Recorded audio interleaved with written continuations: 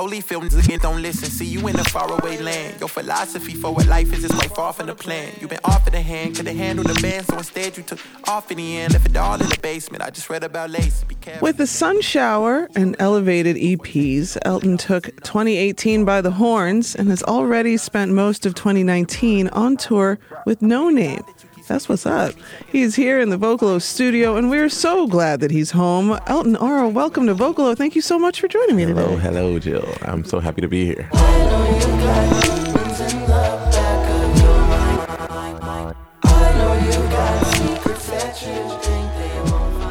I want to start out by giving Montgomery, Illinois some love. Shout out to Fox Valley. Paint me a picture of growing up there. Cornfields. A lot of renovation over time. Yeah. Is that suburban for gentrification? Oh, or yes. Can the suburbs be gentrified? I don't know.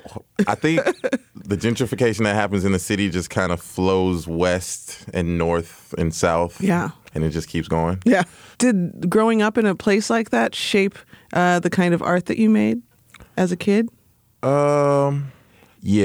Because at times I felt isolated, and I really held on tight to the people and friends that I felt like I connected to, who didn't want to stay there their entire lives. Yeah, that's real. I mean, there's two kinds of people from small towns: people who are fine with it, and people who graduate from high school and then get the F out.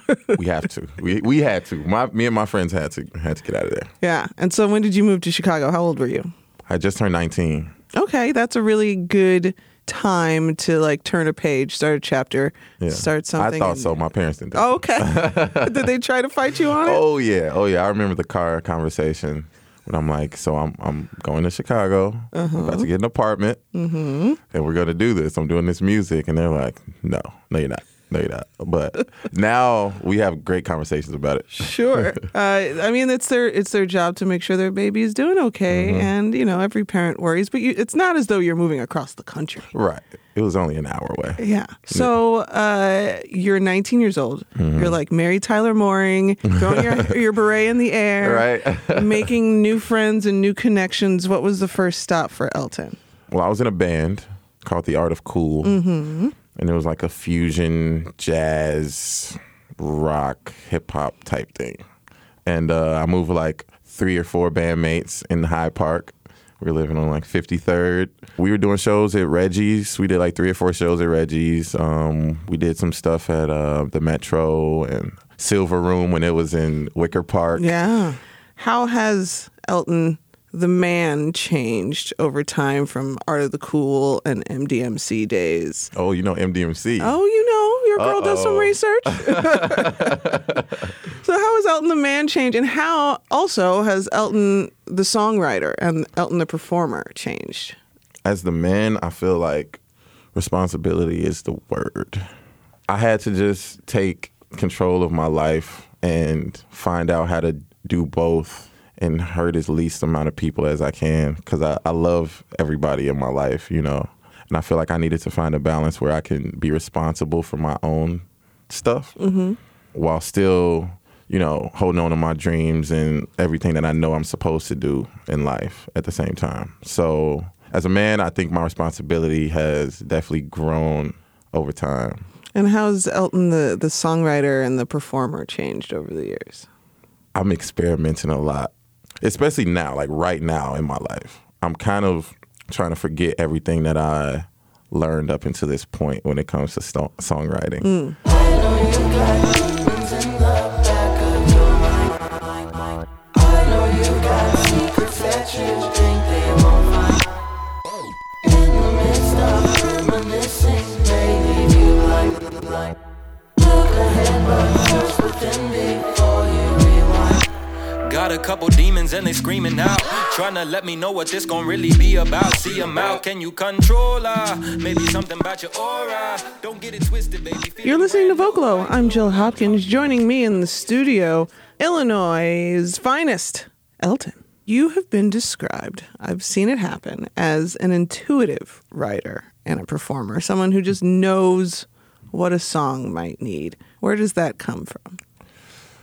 I would say it's a lot of things, but the band aspect. When I was in a band early on, like around 17, 18 years old, and not being the only vocalist, not being the only writer, and having to listen to multiple people and everybody like kind of giving their 2 cents. Yeah. Sometimes you got to like step back, you know, and just be like, okay, where are my talents needed, or where do I need to maybe be quiet, or, you know, and let this other person do this, or, you know, just pick and choose.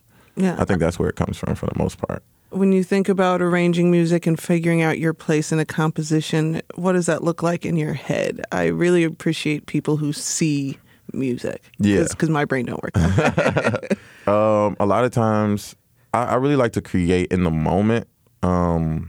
As a person who like raps, I know people send people beats to like, all right, get on this beat. And that's cool. I've done that. I've like rapped on beats that people have sent me. But when we're creating in the moment, a lot of times it can start with just the initial melody and then just figuring out where to go from there. Sometimes words come immediately. Sometimes it's just like a melody I'll come up with. Sometimes it's a drum pattern.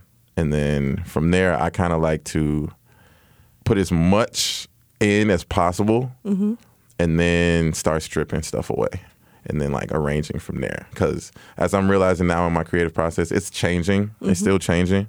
It's still evolving. I know I like to just get my ideas out as soon as I possibly can to keep them fresh and to keep them just like natural, and I'm not thinking about it too much or too hard. Yeah. So I just get them out, and then we can start like, okay, piecing stuff together, you know?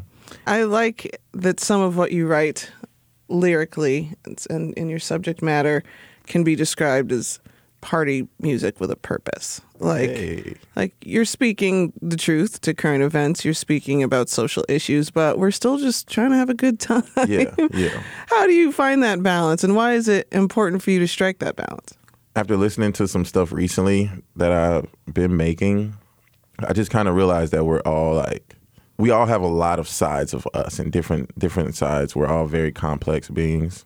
That's why you might hear a more somber song sometimes, and you might hear a more upbeat song, or the song's upbeat, but the lyrics are kind of more serious. Yeah. Because we all like, you know, you go to a job every day. People go to jobs every day. And when I used to play sports, they used to say, don't bring anything from the outside, like into the inside. You know what I'm saying? Like leave that at the door, leave your ego at the door, you know.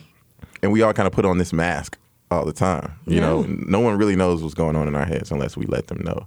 So I think with my music, it's just humanized. Like I try to be as human as possible, and it's imperfect all at the same time. Time isn't waiting and I'm only aging. Edge of the cliff, I'm Benjamin Caden. Only attempt to be mentioned with greatness. Tempted by birds who escape from their cages. Only see me at the rarest occasion. If it ain't for the bread on my fam, I can't make it. Girl with a king, she courageous. Like Coretta from the ghetto. She get that heart from the heavens, but she get that look from the devil.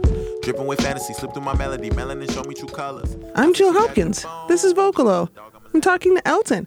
You have made a lot out of the last 6 months of your life. It is kind of nuts. That brings me to ask you how your January was. I got my garage door fixed, and I thought that was cool. But I mean, I guess going on tour with No Name is pretty cool.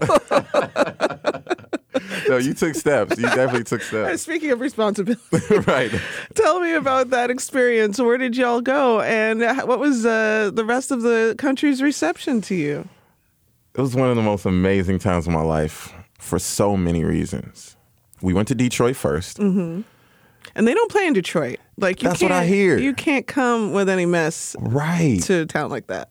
And the energy in that building, for one, I have to just give No Name her credit because she's pretty much setting the tone. She's not pretty much. She is setting the tone. She's setting the tone for the type of fans that she has just based on her vulnerability and based on like how she has put herself out there as an artist and a person. So you just got to trust that the fans there, they're No Name fans. Yeah. You know? So they're real. They're real, you know? So when I was coming up, I was just gonna be myself, you know, give the energy that I give out and see how receptive they are. And Detroit, they were pretty receptive from the jump, and it kind of set the tone for the rest of the tour. Mm-hmm. Every day, I was like, okay, maybe we can change this or do this or move this song over here or add this to the set. It went from 35 minutes to 40 minutes. I made sure that was okay with them. We just had ideas. But yeah, the traveling, everybody kept telling me, like, it doesn't seem like your first tour. And after thinking about it, like, since I've been home, I was like, okay, it's probably because I'm just so used to moving around so much that tours. So I don't know if it's a good thing or a bad thing, but life teaches you lessons even when you don't know that it is. Yeah, definitely. It was amazing though. The crowds were all very, very dope, very receptive of what me and the band were doing. And then I got to watch Room 25 set live every single night. Man. Yeah. And she is on top of her game as well. Tell me about that phone call or that day when she's like, "Yo, pack a bag. Let's go." It's really crazy. I was not having a good day. I was going through some personal issues. Okay. Love issues. Mm-hmm. And I was literally in my bed. Like, I'm a generally happy person. Yeah. But I was down that day. And I took a nap in the midday. Took a nap. And then my manager texted me and he was like, "Have you seen your email?" I was like, nah. He was like, "Check your email." And I look at the email and it's from her booking agent asking if I want to go on tour with No Name. I'm like, what? I jumped out the bed so fast, like it was so fast. It was like almost like I was late for something. Like, I jumped out so fast and I was like, yeah, we're doing this. And I made Lucid, and that was it. I just took a nap, then woke up in heaven. Put a stack down on my wings, spinning off the ledges. I want to give folks the info. Go to elton.life or on Instagram, elton.aura, or on Twitter, MC_EL. Thank you so much. Stack down on my wings, spinning off the ledges. Feeling like some legends, yeah. All I see my brethren. Feeling like some legends, yeah. Just me.